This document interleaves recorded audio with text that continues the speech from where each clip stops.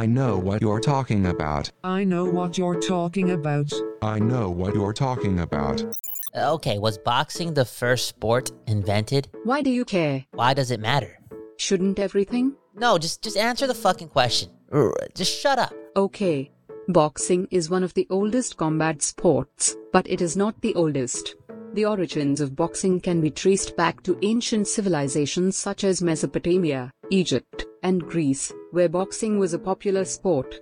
However, it is likely that other forms of combat sports existed before boxing, such as wrestling or stick fighting. Stick fighting? What the fuck is stick fighting? What do you think it is, you fucking idiot? It's when people hit each other with sticks, right? You're always wasting my time. And that's okay, because you're you, and I'm me.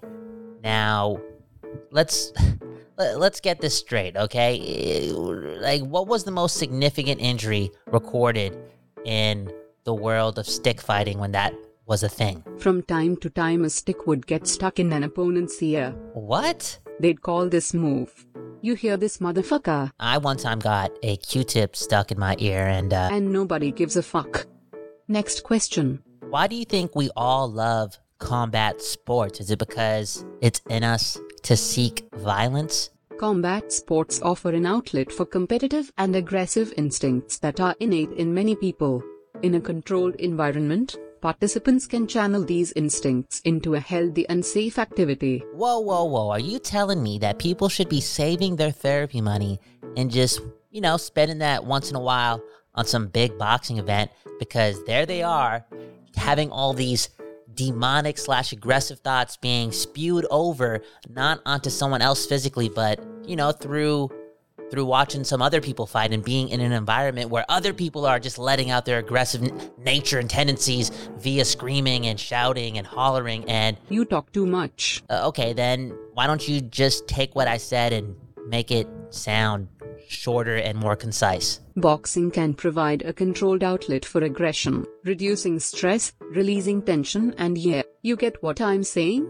I do, and my mind is blown, and I think it may be easier to be able to release/use these emotions in a viewing of a boxing fight because there's something that's also relatable about just that, a boxing fight. I know all of us aren't fighters, but we could be.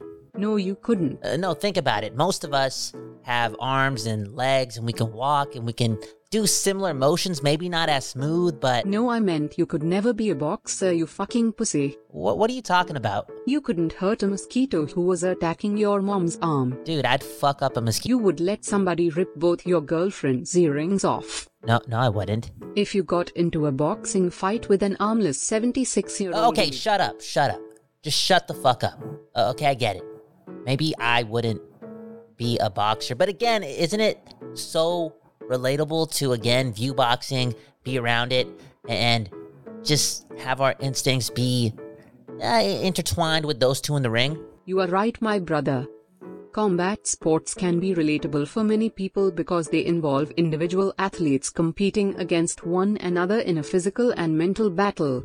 Unlike team sports, where the outcome can be influenced by the collective effort of a group of athletes, combat sports offer a more direct and personal form of competition. And I feel as if this is why there will always be that chance where boxing could be the world's most popular sport, and not just on weekends like this where there's some big fight. I just feel as if it may again come back to the point where, those days when Muhammad Ali and Mike Tyson were doing their thing, 70s, 60s, the 90s, boxing was the biggest thing, bigger, maybe even bigger than basketball and whatnot. I feel as if, that could happen. Again, you talk way too much. What do you want me to say? Less idiot. Okay, so... I get what you're saying. But overall, boxing needs more brutal knockouts and on the regular. Sure, it's cool when two people can shit-talk each other and promote a fight, but it needs a fighter who can create more standout moments on the regular.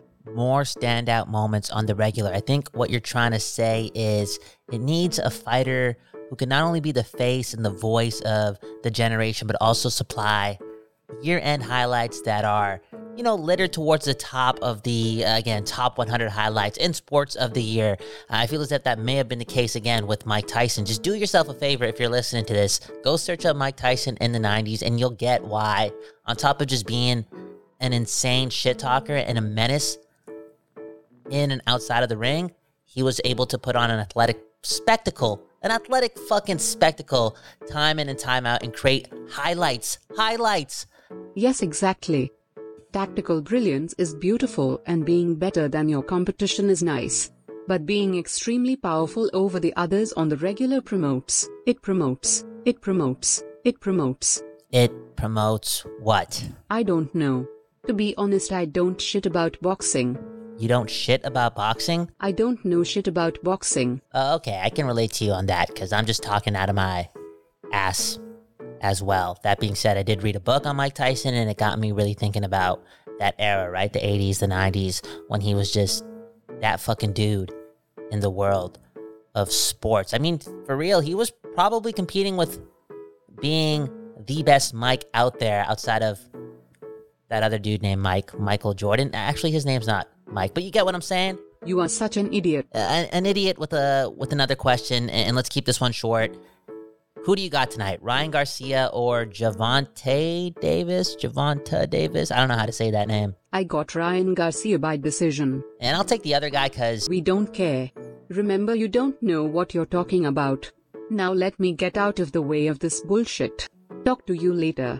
Beep beep beep. Come back another day, enjoy the fight, bye-bye. I'm not gonna even watch the fight. I'll watch the highlights, alright? My name is Kyle Bound. That was another episode of Kyle and his robot, and damn, I learned a lot. I feel as if there was some logic behind potentially reducing your monthly cost on therapy and just using that money to go to a boxing fight, a local boxing fight, or a main event, or even, just watch some wrestling, just watch other people be physical, and maybe that could do something for that life of yours, relieve you of some stress and tension. I think there's some truth to that. It's right there. Combat sports is so fucking humane. So humane. Think about it compared to all the other sports, and it's as humane as it gets, I think.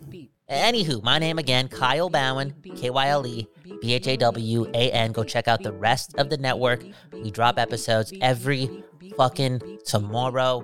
Pardon my language. I'm just feeling intense, okay? I'm feeling intense. New episodes every tomorrow on Spotify. We drop an exclusive show called 22/7 on the feed. It's the show where we find things to listen to. We do that because of the playlist. Tomorrow is playlist number 365. We have updated a playlist called 22 and Counting every Sunday with 22 songs. Go check that out in the bio below. The proof is in the Sunday. The proof is in the playlist, and I gotta go. Poof. Have a good morning, a good afternoon, a good night. We don't know when you're listening to this, but we appreciate it. Peace.